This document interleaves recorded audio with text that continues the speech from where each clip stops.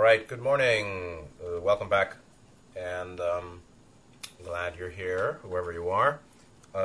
Today, Wednesday, September 23rd, this is going to be Sutta Nipata number 49, and we'll definitely continue this for the rest of the year.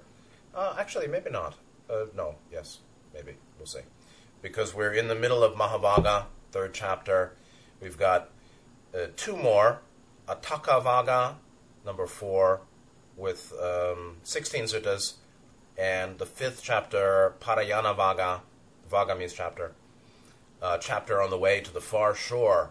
With the far shore is beyond the all, as we've said, which is really, the raw material makes so much sense in explaining cosmology compatible to help fill out what's missing in many other presentations like Buddhism or Vedanta.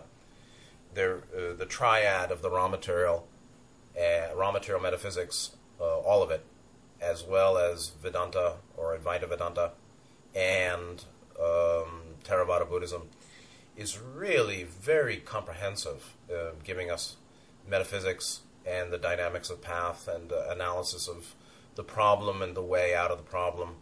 So fifth chapter also just has about 16, 17 other suttas to it. So 33, we've got about 36 or more suttas, so 36 more weeks of this. And after this, I may actually read some from Webu Sayadaw, some very interesting, one of compiled lectures on Access to Insight.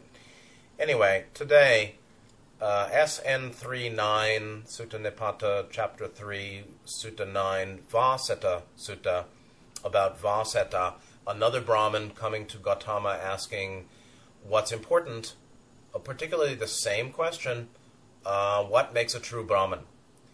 And as before, with Sundaraka Bharadvaja Sutta, we see in this Mahavagga third chapter a number of suttas where Gautama is addressing questions from Brahmins about what makes his Buddha Dhamma distinct from Brahmanism, the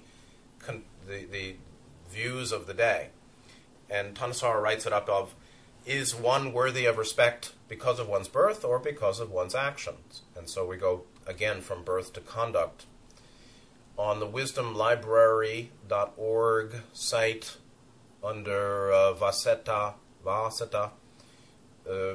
one of the links, I didn't send that, but note 4, Vaseta is a young Brahmin who, with his friend Bharadvaja, maybe the same or not as the other, visited the Buddha and held discussions with him.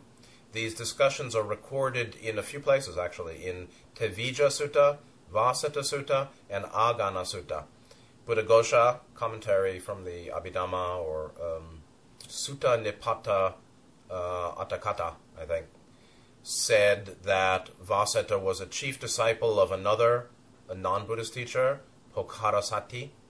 According to him again, Vaseta's first visit to the Buddha was on the occasion of the preaching of the Vaseta Sutta. So this is it. This is Gautama speaking to Vaseta at the first contact, at the conclusion of which he was accepted or into the order, accepted the Buddha as his teacher. He again did so when, at his next visit, Buddha preached to him the Tevijja Sutta, soon after he entered the order. So first he accepts Gautama, then he enters the order, and then at the conclusion of the third Agana Sutta, he's given the higher ordination and attained arahantship. So boom, boom, boom. He finishes the path with 3 major contacts with Gautama. Belonged to a very rich family, right? So he has good money karma, and renounced 40 crore when he left the world. Sorry for the specialists of Indian numerical terminology. Sometimes I've mistaken lakh and crore. It seems that a lakh, L-A-K-H, is 100,000, and a crore is 10 million. So 40 crore is 400 million of something, of the currency unit. So he renounced it. He was also an expert in the 3 Vedas, And you'll see in the sutta where Gautama's reframing the three knowledges. This may take a couple of weeks. It's not a particularly noteworthy sutta to me. It's reiterating the nature of awakened conduct and perspective, where, the simple question, what makes a true Brahmin, that is asked to Gautama, is like saying, what makes a true saintly person? Now, the people behind Vaseta, his community, would not commonly accept what Gautama says and says, well, it doesn't matter what you say, but for us, one is a Brahmin when there's, quote, pure descent from 7 generations of ancestors. And, it's like, what makes sanctity? Is it birth? Is it conduct? That same point was very important, was very charged in the spiritual and religious community of the day, 2,500 years ago in northern India. It's still quite charged in India today. It's still quite charged in many places. If you're born to a certain family religion,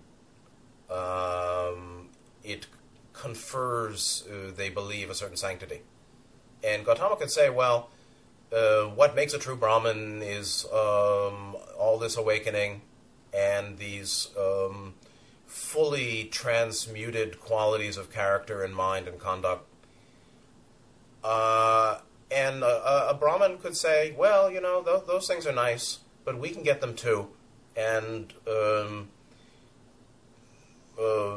there is something to our birth, and you don't understand it. And thanks for your teaching and goodbye. But we are superior because of our birth. What do you say to that? You can just say good luck and take good care, because there's no winning argument when one doesn't see when one is unable to change view. And I think these suttas, there have been a few of them, are more valuable for their enumeration of the qualities of awakened mind. So we're talking about the qualities, and here in this sutta Vaseta, Gautama really says the true Brahmin is me. The true Brahmin is an arahant, is a fully perfected being, crossed to the other shore, finished with the path. And so, okay, a true Brahmin or a true saintly being is accorded that status or recognition as a true saintly being, not by birth, but by conduct and achievement. And the summit is a Buddha or an Arahant. But these are also qualities of awakened mind on the path and ways of checking in. How do I compare? That's how I use them.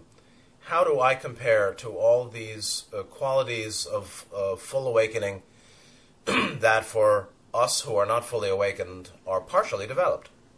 Okay? So, qualities of full awakening that we may recognize in ourselves and others in a partially fulfilled form because we're not fully awakened.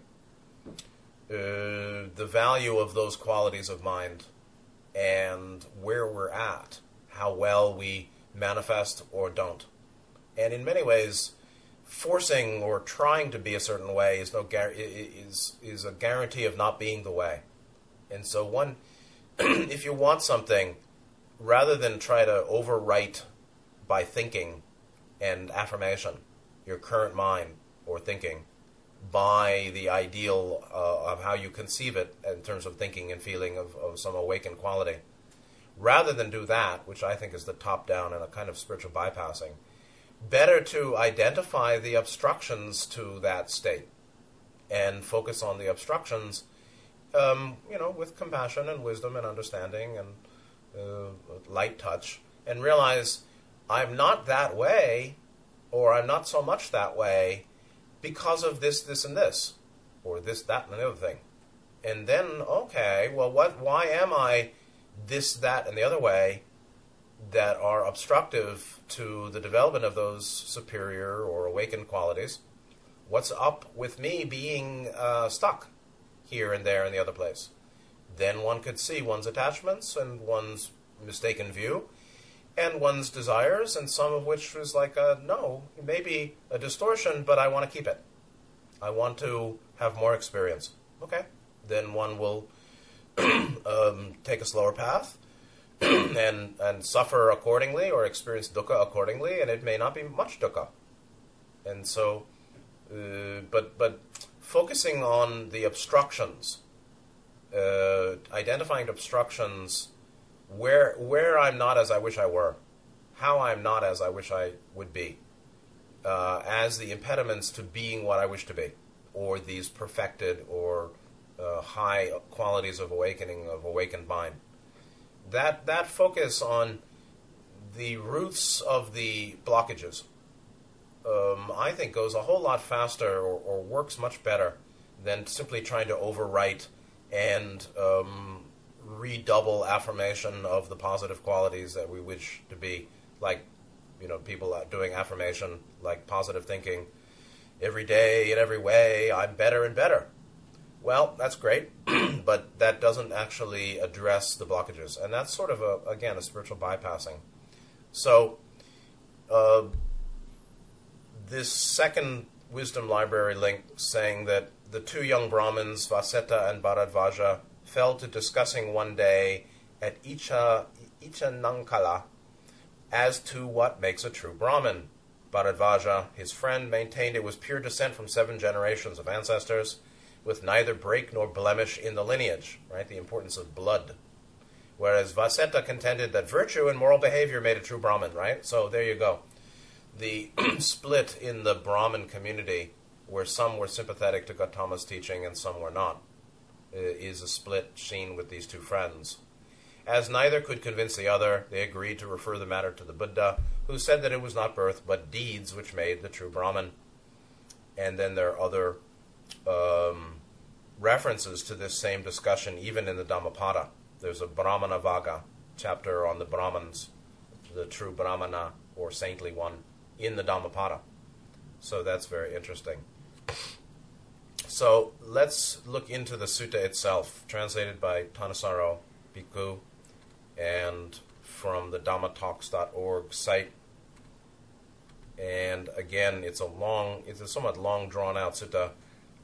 Gautama's quite wordy here, and there are lots of interesting footnotes from Thanissaro at the bottom. So let me read it through once, and then I'll do some commentary, and this may go 2 weeks. So this sutta is identical with another in Majjhima Nikaya 98, and called Vaseta Sutta. Thus have I heard that on one occasion the Blessed One was staying at Icha Nangala in the Icha Nangala forest grove. And on that occasion many well-known wealthy Brahmins were dwelling at Icha Nangala, such as Chanki the Brahmin, and Taruka the Brahmin, and Pokarasati the Brahmin, who is considered to be one of these friends' teachers. Janusonin the Brahmin, who's a little famous, Todeya the Brahmin, and many other well-known wealthy Brahmins. Right? So this is a tightly knit community, actually. Then, while the young Brahmins Vaseta and Bharadvaja were walking and wandering about to exercise their legs, this conversation arose between them. How is one a Brahmin? The young Brahmin Bharadvaja said, when one is well born on both sides, the mothers and the fathers, is of pure descent for 7 generations of fathers, uncriticized and irreproachable in the telling of one's birth, it's to that extent that one is a Brahmin. Sounds like the negative path bloodlines. The young Brahmin Vaseta said, when one is virtuous and consummate in one's practices, it's to that extent that one is a Brahmin. And there's huge sociological implications for these two ways of seeing what is the saintly, who is the saintly.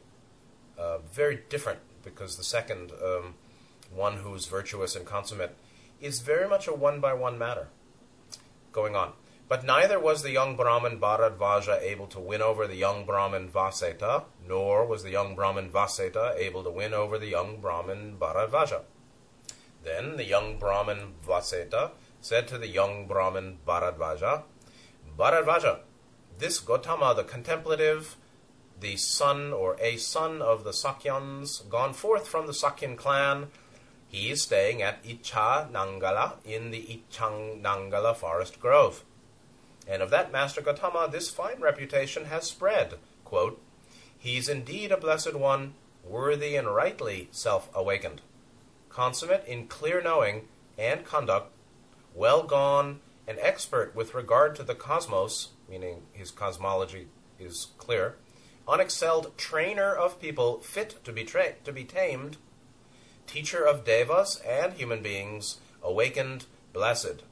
Come, let's go to Gotama the contemplative, and on arrival, ask him about this matter. However he answers, that's how we'll hold it, which is an offer to his friend to let Gotama settle it and abide in his decision or his conclusion, which not everybody's willing to do. As you say, Master, the young Brahmin Bharadvaja responded to the young Brahmin Vaseta. So again, Vaseta is the open-minded fellow. Bharadvaja is more locked into or holding tightly the view of birth equals Brahmana. So the young Brahmins, Vaseta and Bharadvaja, went to the Blessed One, and on arrival, exchanged courteous greetings with him. After exchange of friendly greetings and courtesies, they sat to one side. Everybody's respectful at that time. As they were sitting there, the young Brahmin Vaseta addressed the Blessed One in verses. Master, we are acknowledged and self-proclaimed as masters of the three knowledges. I, a student of Pokarasati, this one of Taruka.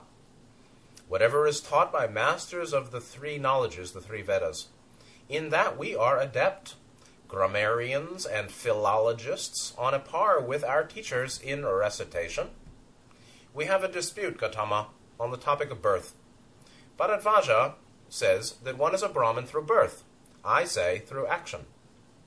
Know this, one with eyes, neither of us can win over the other.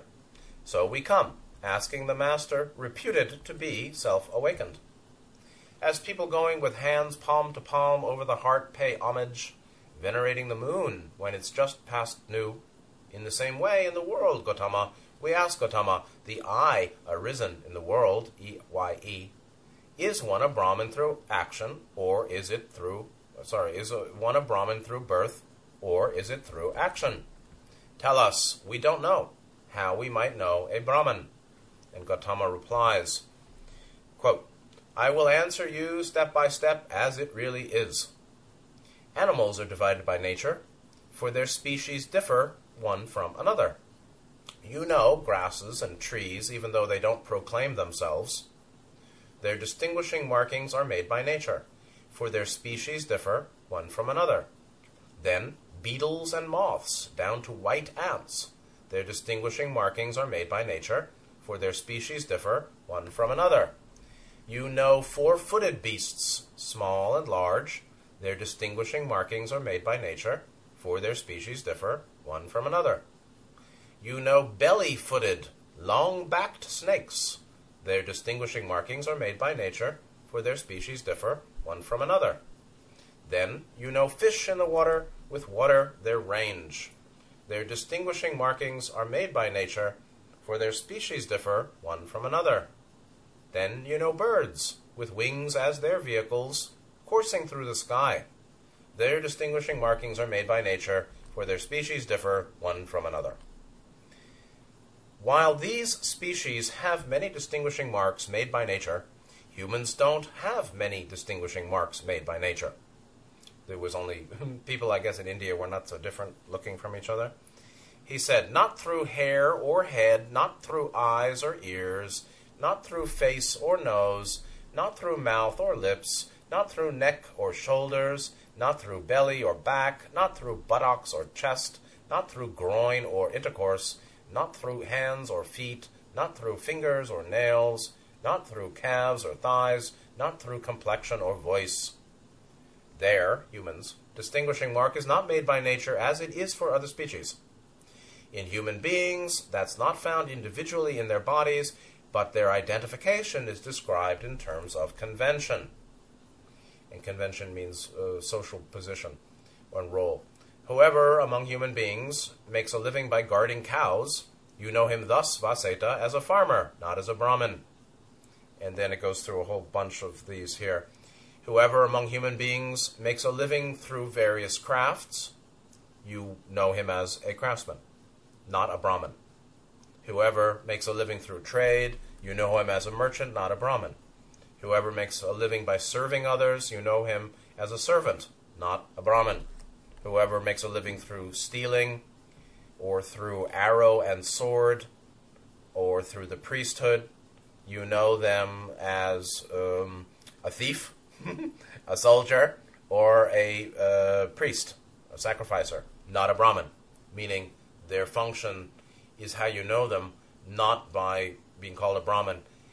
Whoever, finally, among human beings makes a living of partaking of city and state, you know him as a king, not as a Brahmin. And the reality is actually some Brahmins would say, no, he's a Brahmin farmer, or a Brahmin king, or a Brahmin soldier. So this is just his view of how people should rightly, or how people are conventionally classified. He goes on, I don't call one a Brahmin for being born of a mother or sprung from a womb.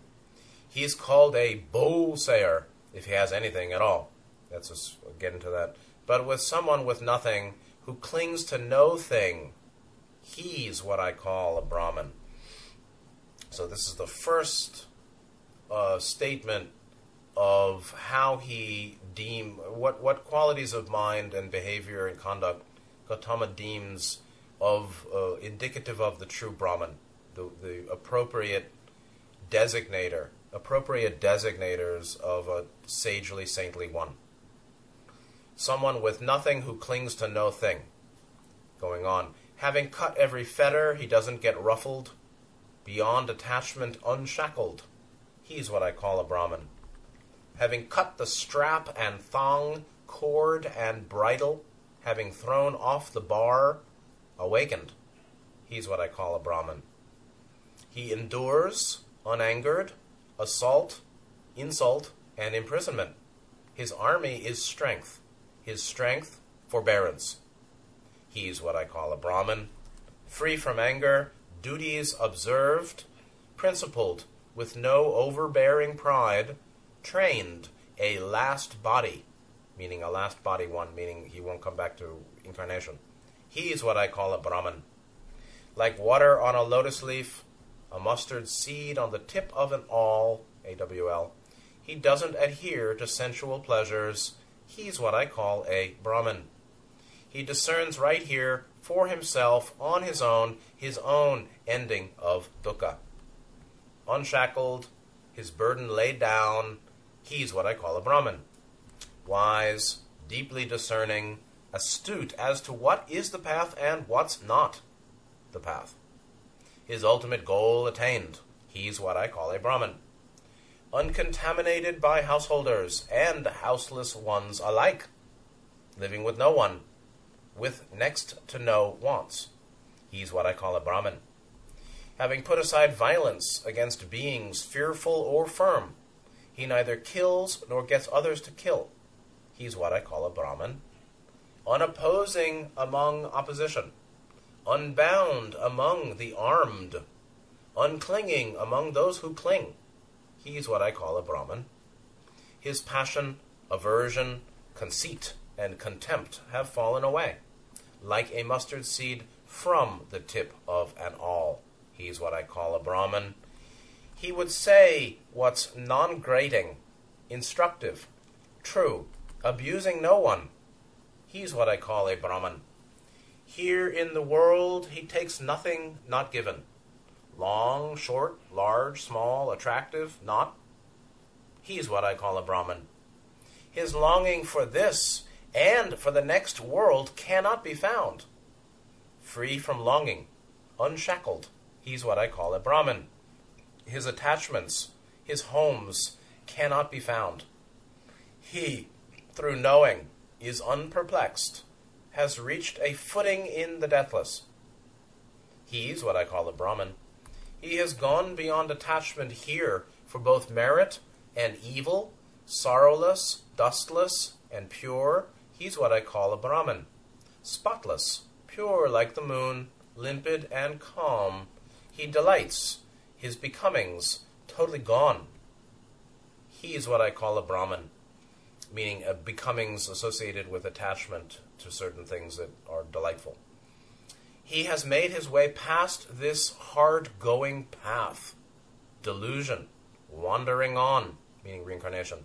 He's crossed over, has gone beyond, is free from want, from perplexity, absorbed in jhana through no clinging, no upadana, unbound. He's what I call a Brahman. Whoever, abandoning sensual pleasures or passions here, would go forth from home, his sensual passions, becomings, totally gone, right? Free from these two types of becoming, these two types of craving for sensual passion, craving for becoming. Those are two of the core forms of dana. He's what I call a Brahman. Whoever, abandoning craving, tana, here, would go forth from home, his cravings, becomings totally gone, he's what I'd call a Brahman. Having left behind the human bond, having made his way past the divine, from all bonds unshackled, he's what I call a Brahman. Having left behind delight and displeasure, cooled with no acquisitions, a hero, virya, who has conquered all the world, every world, he is what I call a Brahman. He knows in every way beings passing away, and their re-arising. Unattached, awakened, well gone, he's what I call a Brahman. And here's where we get into Gautama's three knowledges. The three knowledges that come for a Buddha that are here being compared to the three Vedas. The three Vedas, much less critical knowings, knowledges, or fields of knowledge than the types of three knowledges that a Buddha has. Because this is the first one, is basically knowing the death and rebirth cycle in real time of beings. That's one of the three. So he knows in every way beings passing away and their re-arising, unattached, awakened, well gone. He's what I call a Brahman. He whose course they don't know, devas and gandhabas and human beings, don't know what the course of a Buddha. His effluence, asravas, ended, an arahant. He's what I call a Brahmin. He who has nothing, in front, behind, in between, the one with nothing, who clings to no thing. He's what I call a Brahmin. A splendid bull, conqueror, hero, great seer, free from want, awakened, washed. He's what I call a Brahmin. He knows his former lives. He sees heavens and states of woe, has attained the ending of birth. He's what I call a Brahmin. This is a long sutta. My. So I don't know why Gautama has so much to say here. He must have been in a good mood. For this, he goes on, and I'll do my best. For this is a convention in the world. The name and clan determined come into being from common consent. Here and there determined, meaning humans determine by common consent or convention who is of certain name and of category or classification. Taking a position unknowingly for a long time obsessively, those who don't know say that one is a Brahmin by birth. That's a direct criticism of those that hold that view. Not by birth is one a Brahmin, not by birth a non-Brahmin. By action is one a Brahmin, by action is one a non-Brahmin. By action is one a farmer, by action is one a craftsman, or a merchant, a servant, a thief, a soldier, a sacrificer, a king. by action one is that, and by action, one is not. The wise see action in this way as it has come to be, seeing dependent co-arising, paticca samuppada, meaning the chain, the chain of links that go from craving and ignorance to rebirth, endless reincarnation, associated with 12 links. The wise see action in this way as it has come to be, seeing dependent co-arising, cognizant of action's results. Through action, the world rolls on. It's a lovely line here. Through action, the world rolls on. People roll on through action. In action are beings held together, as in a linchpin, a chariot traveling along. Through austerity, the holy life, through restraint and self-control, that's how one is a Brahmin. That's a Brahmin unexcelled. Consummate in the three knowledges, not the three Vedas, further becoming ended, at peace. No, Vaseta, that's Brahma, that's Sakka, for those who directly know. Meaning these are kings of gods or superior level Devic beings, Sakka, Brahma. And so there's Brahma the god, and then Brahman the people, as a class of, one of the castes. Consummate in the three knowledges, further becoming ended, at peace. No, Vaseta, that's Brahma, that's Sakka, the gods you may worship, for those who directly know. When this was said, the young Brahmins Vaseta and Bharadvaja said to the Blessed One, "Magnificent, Master Gautama, magnificent," just as if he were to place upright what was overturned, to reveal what was hidden, to show the way to one who was lost, or to carry a lamp into the dark so that those with eyes could see forms. In the same way has Master Gautama, through many lines of reasoning, made the Dhamma clear. We go to Master Gautama for refuge, to the Dhamma, and to the Sangha of monks. May Master Gautama remember us as lay followers who have gone for refuge from this day forward for life. And so this was, again, as the first of three teachings to Vaseta. He became a lay person here. In the next major teaching that of the other two suttas, one was where he joined the order, became a monk, and the last was when he became an arahant. So he was certainly very receptive. And so we may be able to complete this today. So let me do some commentary and conclude this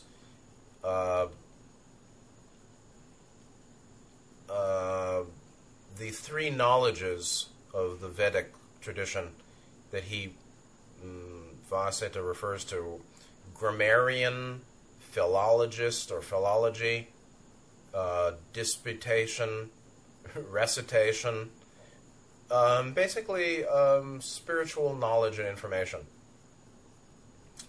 And that is contrasted down the line with Gautama's three knowledges. That's note 11. The forms in these verses, meaning towards the end of the sutta, correspond to the three knowledges that comprise the Buddha's awakening. And so this is what you can look forward to when you're leaving the octave. Knowledge of previous lives, meaning all of them. Knowledge of how beings pass away and are reborn in various levels of being. So when beings leave one plane, 31 planes, leaving one to go to another after the death of the form, Gautama or a Buddha, and certain arhats and certain adepts can see that. They can see the passage of the life stream, consciousness stream, out of a body into another form or body in another dimension or the same. Thirdly, knowledge of the ending of the effluence, ashravas, that maintain the process of birth. It's in this verse, Thanissaro says, that the Buddha redefines the three knowledges claimed by Vaseta and Bharadvaja, showing that they don't qualify as masters of the three knowledges that constitute the knowledge of a genuine Brahmin in his eyes.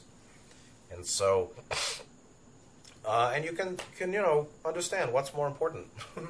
Knowing your past lives and seeing directly how beings transmigrate from one body to another, one dimension to another, and then knowing that one's karmic predilections and form various tendencies of clinging, grasping, aversion, ignorance, unwholesome roots, and kleshas and all that, knowing that that's gone, knowing that I'm free from all ignorance-based tendencies of grasping and aversion. Isn't that more important than Sanskrit grammar? Isn't it more important than philology? Isn't knowing that you've freed yourself, that one's being, I is free of all that, more important than learning the history of Brahmanical traditions and these Vedic knowledges? And I guess the Brahmins who argue against would say, no, you're talking fiction, or we can get that too. Only in our way can we get what you're talking about. Maybe. Or only by our three knowledges can we have the attainment you're talking about. Maybe. So there are all sorts of ways that humans argue for their preferences, or have formulated opinion in support of desire or belief. And that's why Ra said, understanding is none of your density. Because honestly, there are countless rebuttals that Brahmins could make to Gautama here. I'm not saying they're right. Who's right? What's right? Well, some very intelligent people say things that I could say are wrong. Some very unintelligent people can believe certain things that I think are right. They can't argue them, but they may be right. And the one that's brilliant and a rhetorical master of debate may brilliantly argue a certain point, and objectively it's wrong. And so, what's right and wrong? Well, understanding is not of this density. What's right supports my long-term welfare and benefit. What's wrong harms me and you in the long run. What's good supports seven chakra development. What's bad doesn't. Maybe. There's a certain way of looking at what's true. Because what's good and bad, or right and wrong, is akin to the discussion of what's true and false. Right? So right and wrong is true and false. And we can presume that living in the true that's right is good.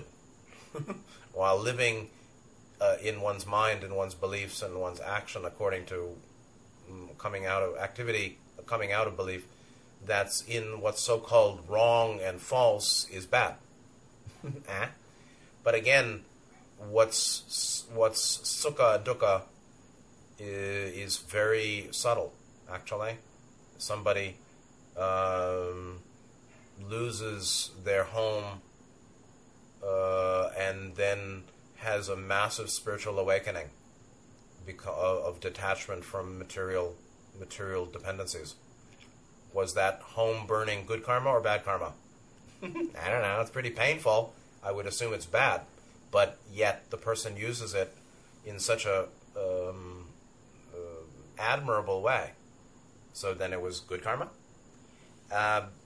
It's very slippery. Same thing with right and wrong. And so there are countless...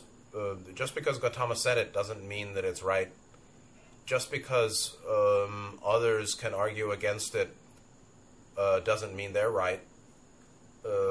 Just because any position can be well supported doesn't mean it's right. And so, but it does seem to me, yes, that knowing one's past lives and being able to see how beings transmigrate through bodies and dimensions, and particularly, actually, knowledge of the ending of the effluence that maintain process of birth, right? The end of asravas. And they sustain, from the Wikipedia, asravas sustain karmic flow.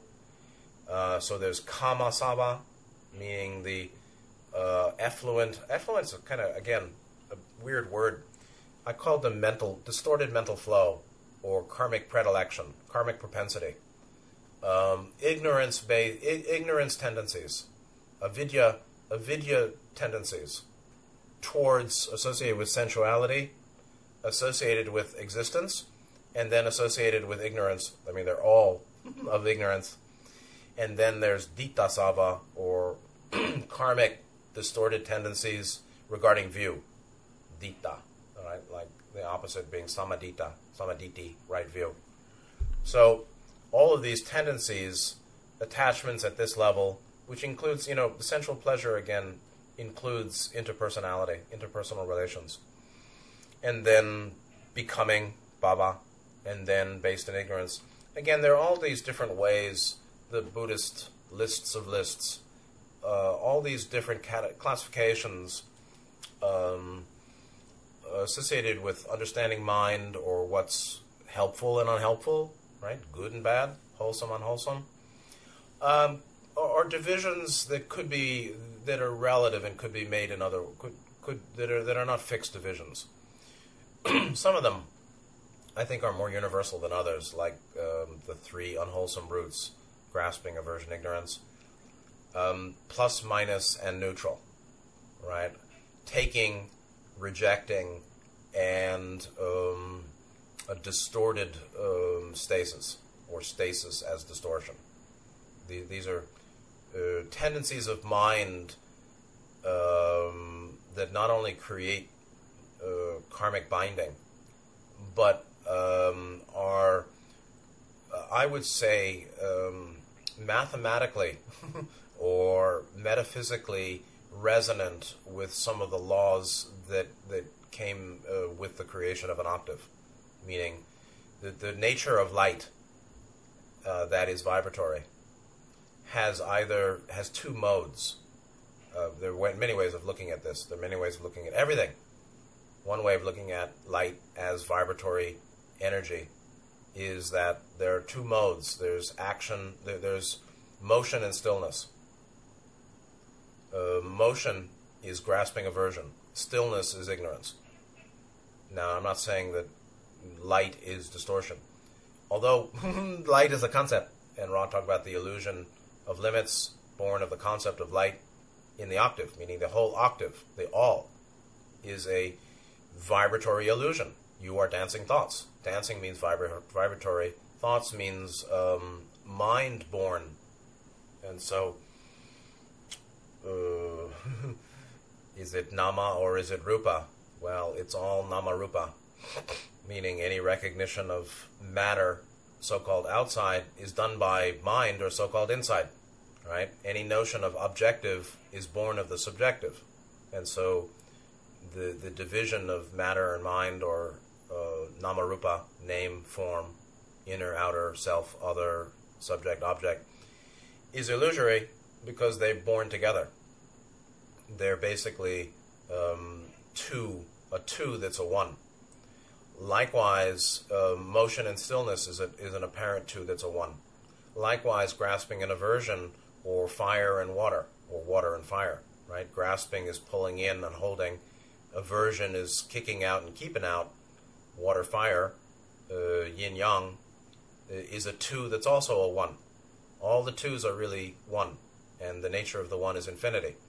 And so, being free, some of these Buddhist listings are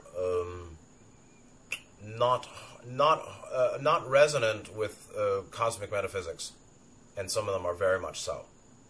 So the three poisons, or three unwholesome roots: grasping, aversion, ignorance, as the three ways of further karmic binding. Ignorance in this case is sort of secondary ignorance, not 10th fetter ignorance. These three unwholesome roots are resonant with the very nature of the light that is the substance or nature of all dimensional experience. And so sometimes you're going to see that, and so sometimes these various listings are resonant with cosmology, and sometimes they're not. So likewise, the three forms of craving, or when we talk about craving for sensual pleasure, craving for existence, craving for non-existence, is craving for the Triloka. It's Triloka craving.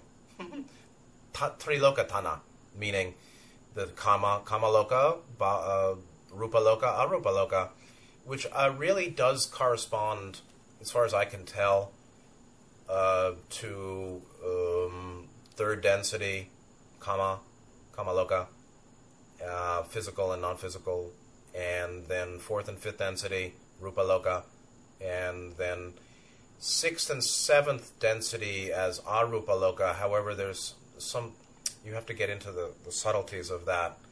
It may be that some aspects of upper sixth density get into, the lower, upper sixth density is the top of Rupa Loka, actually.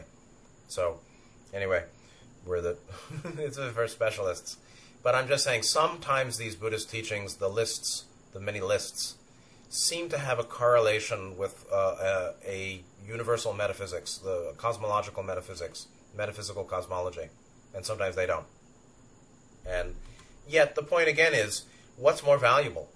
To know Sanskrit grammar and philology and the history of ritual development, or knowing the ending of all the tendencies to keep us bound to reincarnation? And that's where Buddhism is superlative to me. All of it, regardless of what yana means, meaning the Mahayana or Vajrayana, even though they have all sorts of other things going on, Buddhism is focused on the Four Noble Truths, which is, there's a problem called dukkha, and it has causes, and yet there's a solution, and it too has causes or a path to the solution. That's it. Boop. And that's not, it doesn't mean you need to believe in God or you don't. It doesn't mean you need to become a monk or even a layman. It doesn't mean you have to believe anything. It just means, yeah, there is a problem, and problems, like everything, like all, has causes, and there is a solution to the problem, and there are causes that are called the way to the solution, the path, the Eightfold Path. And whether you believe in God or believe in me or you or this group, this teacher, this discipline, this pattern, there are ways of thinking and speaking and acting that support us towards this liberation, and there are ways of activity that don't. And it doesn't matter who you're born as or where you're born. It doesn't matter what your body looks like. It doesn't matter what your gender is, male, female, or biology, sex. It doesn't matter. All that stuff doesn't matter, really. What matters is the ability to continue working towards the solution of the problem, which is the problem of dukkha, that is then associated with continual or nearly endless long going round and round in reincarnation. And yet there's a way out. And yet for us wanderers, or from those that are, I think, seasoned on the path, well seasoned along the way, we've been up and down the mountain many times, actually, there's a value to illusory experience. It's very creative. Of course, that's all illusory. But there's a value to the octave. I mean, the Logos didn't make the octave for all beings to escape as soon as possible. Boom. That's my rebuttal to the Buddhist view. The Logos didn't make the octave for all beings to get the hell out of as soon as possible. The Logos made the octave for its own experience of light display, illusion of limits, experience of dukkha sukha, sukha dukkha, so that it can know itself better and be itself more fully. And within that, it's very fair that some beings want to get out as soon as possible, and other beings want to taste it more. So, anyway, let's just see. I think I might discipline myself and finish this in 10 minutes or so. So we have from the start the distinction between the Brahmanic or the Vedic knowledge, the three Vedas, versus Gautama's coming down at the end, And let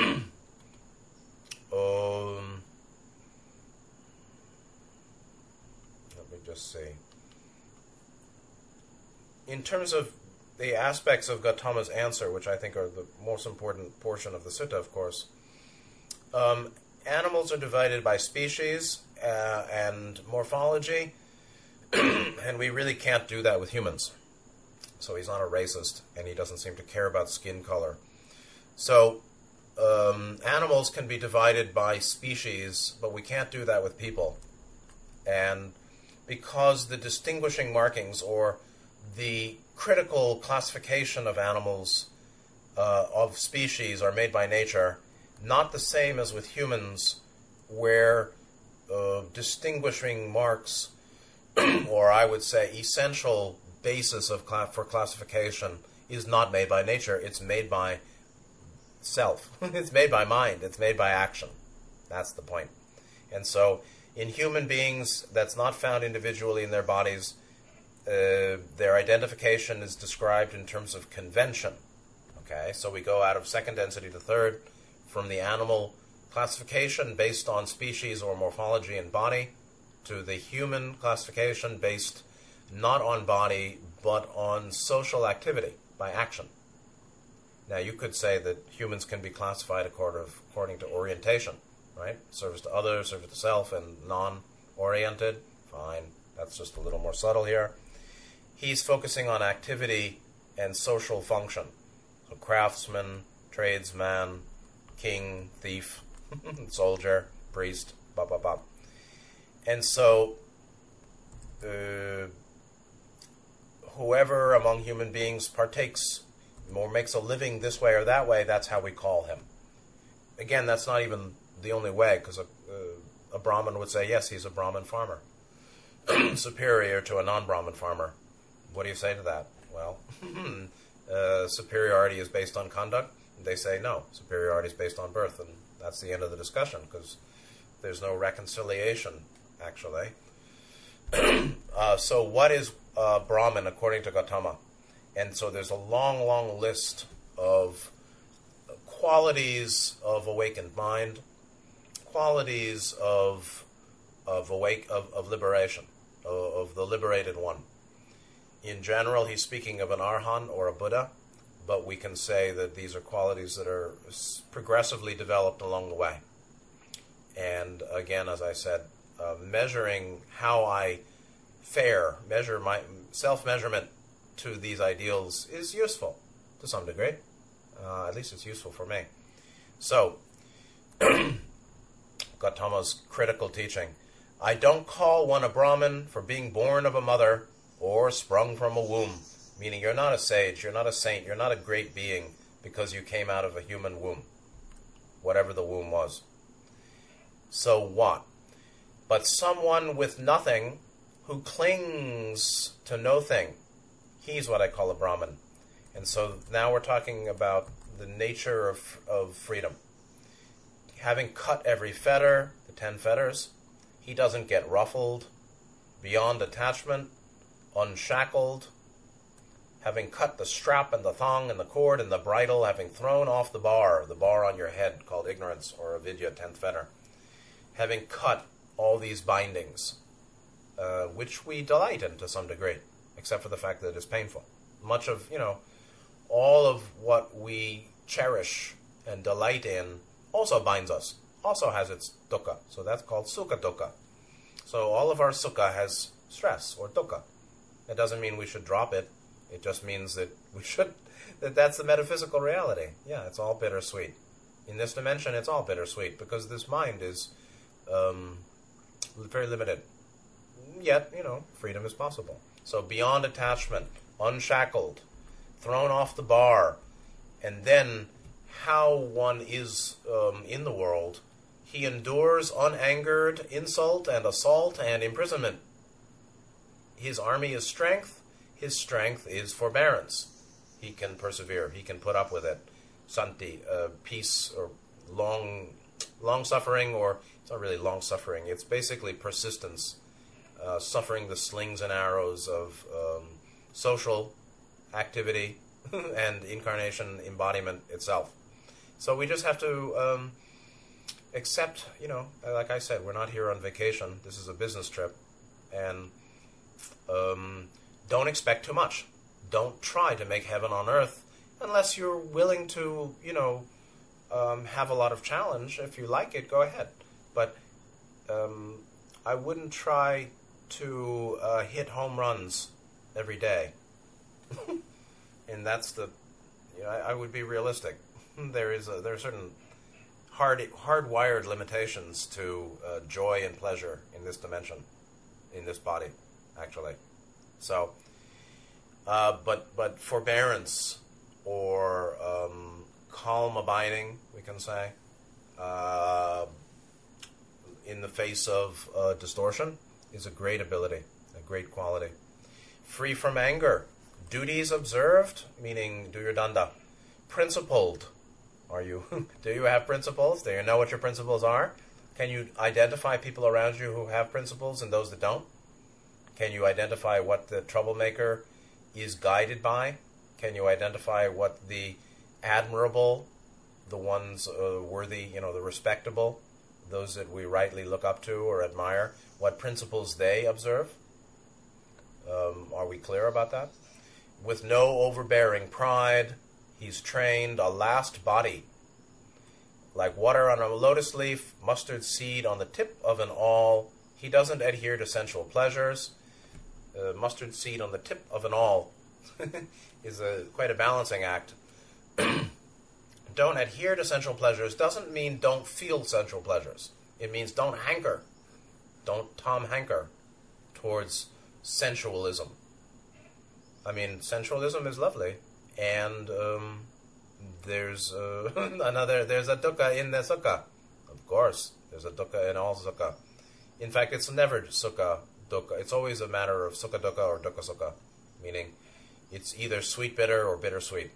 Always, actually. The whole octave is that way, in fact. Meaning the nature of experience is always, for every up there's a down. For every expansion, there's a contraction. For every smile, there's a frown. Actually, that's why the greatest ones don't smile or frown. Sometimes called beyond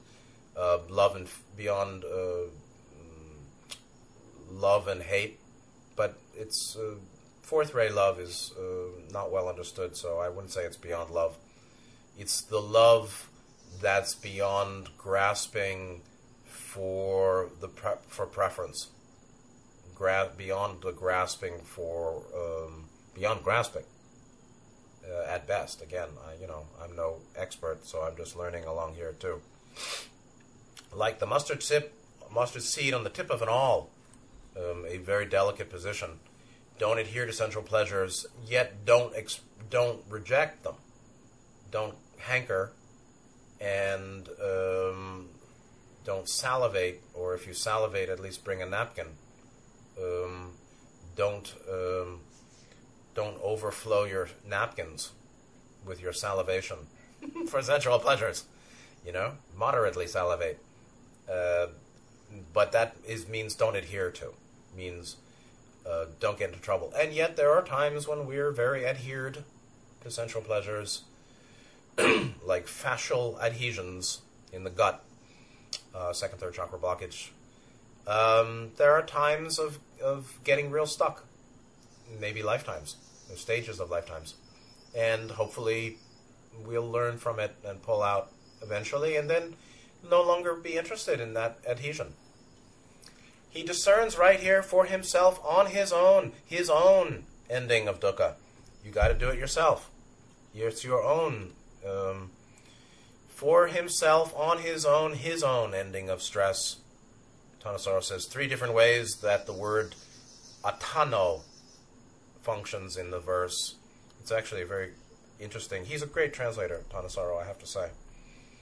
Unshackled, his burden laid down. Shackles is a burdening. What we can't, that to which we're attached binds us. We're bound by our attachments, which is basically various forms of clinging, which is, sensual and relational and ideational or belief-based. No, it's this way, not your way. Or spiritual practice-based. This is the practice. This is the only right practice. Or I've got to stay with this practice because I've been doing it for 5-10 years. You mean there's another practice that's better for me? I can't accept that. So any kind of adhesion or clinging is a shackling, whether it's physical or relational, emotional, stuck with certain emotions we can't give up. Maybe we're afraid of something, and so we can't give up our fear. Shackled to fear, or fear-based avoidance. Shackled to avoidant tendencies, meaning psychological defenses, meaning I don't want to feel this or see that. I don't want certain thinking and feeling. That's a internal shackling. Shackling to avoidance. And a low sense of self, a damaged sense of self-potency.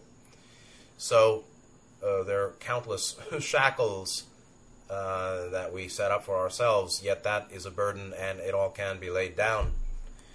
Wise, deeply discerning, astute as to what is the path and what's not. Right, so spending 10 years studying Sanskrit philology is not the path. It may be useful, and if you love it, you love it. And it may be it may be useful as a kind of jnana yoga even practice, or karma yoga, jnana yoga, a way of developing,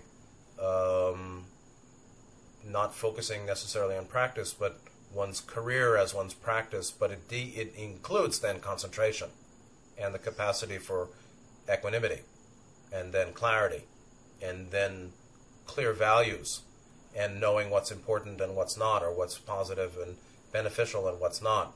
One can certainly be a scholar or a truck driver and learn deeply, of course. But this learn deeply is the same regardless of role. So the role doesn't matter. The social position or role doesn't matter.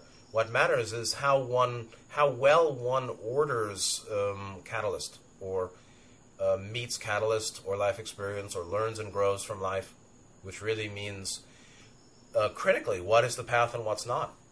What is of development and further benefit, and what's not? Let's do this time. I'm going to wrap up fast. Uncontaminated, just a few phrases for your delection, for your consideration. Uncontaminated by householders. Don't be contaminated by the distortions. Just don't get stuck in the deluding views of others. Don't accept the deluding views of others, said Lin Chi. Uncontaminated by householders and houseless ones alike. Don't get harmed by the delusive views of spiritual people. Don't be don't be trapped by false gurus and false teachings, as well as limited understandings of spiritually minded people around us. Living with no home, next to no wants. It's interesting he didn't say no wants, because there are certain things maybe people want, nearly no. And so a natural diminution or reduction of desire. Having put aside violence against beings fearful or firm. It's interesting. So not harming anyone, whether they are strong or weak. He neither kills nor gets others to kill. Unopposing, this is also nice phrases. Unopposing among opposition. Unbound among the armed. Unclinging among those who cling. So while the people around us are arguing and in an oppositional way, we can be unopposing. It doesn't mean a dupe, and it doesn't mean stepped on, and it doesn't mean weak. It just means not engaging in disputation and oppositionalism. Unbound among the armed. They're armed. That means they're bound. They're bound with their weapons of mind or physical. Aggressive. So non-aggressive among the aggressive. Unclinging among the clinging. And so relatively non-grasping among those who are. Very interesting. So passion, aversion, conceit, contempt, all that fallen away. he says, and this is about right speech, there's all sorts of different aspects of sila and the 8 samas here. The 8 principles of the Eightfold Path. He would say, meaning he speaks that which is non-grating, instructive and true, abusing no one. He takes nothing not given. This is against wrong speech and then against wrong action or stealing. He takes nothing not given, no matter what it is. His longing for this and the next world can't be found. He's free from longing. So can be relatively peaceful here and now. That doesn't mean one doesn't know where one's going. That just means one's relatively in equanimity, more or less, here and now. He, through knowing, is unperplexed, has reached a footing in the deathless. And that's, of course, the end of the path. The deathless is what isn't born. And this is a nice phrase, a footing in the deathless. Spotless, pure like the moon, limpid and calm, his delights, his becomings, totally gone. That doesn't mean he's miserable.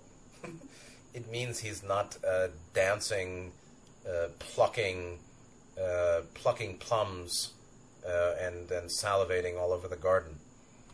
So he's made his way past this hard-going path. It's a hard-going path of reincarnation in the octave. He's made his way past this hard-going path, delusion, wandering on, the wanderers wandering on, or all souls reincarnating. He's gone over, or he's crossed over, gone beyond, free from want, meaning beyond clinging, craving, free from perplexity, meaning no ignorance, absorbed in jhana through no clinging, no upadana. He's unbound. And so made his way past the human and past the divine, having left behind the human bond, having made his way past the divine, beyond the divine. How about that? Meaning higher dimensional, rupa, arupa loka. And then for a Buddha, he whose course they don't know, the devas, the gandharvas, the human beings, nobody knows. And that's another matter, is the more we know, the more the many won't know what we know. Doesn't mean I'm better. It just means that these eyes are open to seeing more. And other eyes that see less, because they haven't made the effort, can see less of the greater span that I keep learning to see. I'm seeing more and more, and they therefore see relatively less and less of what I'm seeing more and more. So that's called standing alone, or the solution, or the experience is much standing alone. He who has nothing in front, behind, in between, one with nothing, who clings to no thing. And that's the key. So I'm not going to go beyond this one class on this, even though we can get into all the details in further detail. I would just simply say that Gautama's focus on action is itself an outgrowth of a critical principle that he presents towards the end of the sutta here, talking about how it's action that makes a being. The wise see action in this way as it has come to be, seeing dependent co-arising, cognizant of action's results. Through action, the world rolls on. People roll on through action. In action are beings held together, temporarily, as in a linchpin, as a chariot going along. Then, through austerity, the holy life, restraint, and self-control, that's how one's a Brahmin. Through action, the world rolls on. People roll on through action. So, speech and behavior is, the heart of action, and the basis, of course, is thought, and the basis of that is core belief and sense of self and view of self and world and universe and purpose. So look to the mind to purify action. Look to the action as to the basis of one's future. So that's kind of important. So that's all I'll do for today. And next week we'll continue the next sutta down the line, which is Kokalika Sutta, a follower of Devadatta, slanders Shariputra, Venerable Shariputra, and Venerable Moggallana, the two senior disciples. A follower of Devadatta slanders Shariputra and Moggallana, and, after suffering a painful disease, falls into hell. This sutta then gives a graphic description of the sufferings awaiting him there. Good. So we'll see what hell is about. Hell is very real. It's very real. I visited. Been there. I know. And more than a few fascistic, fanatical humans here in all sorts of countries, at all sorts of levels of society, are preparing themselves to go back to hell after this life is over, which is interesting. I will see them there and offer the ambulance some support. Earth humans have never really been able to free their attachment to third density distortion much. Anyway, I hope that's useful, and it's a good sutta, very deep and on and on. That's it for today. Thank you for being here. I hope everybody's well. Take good care of yourselves, and good night.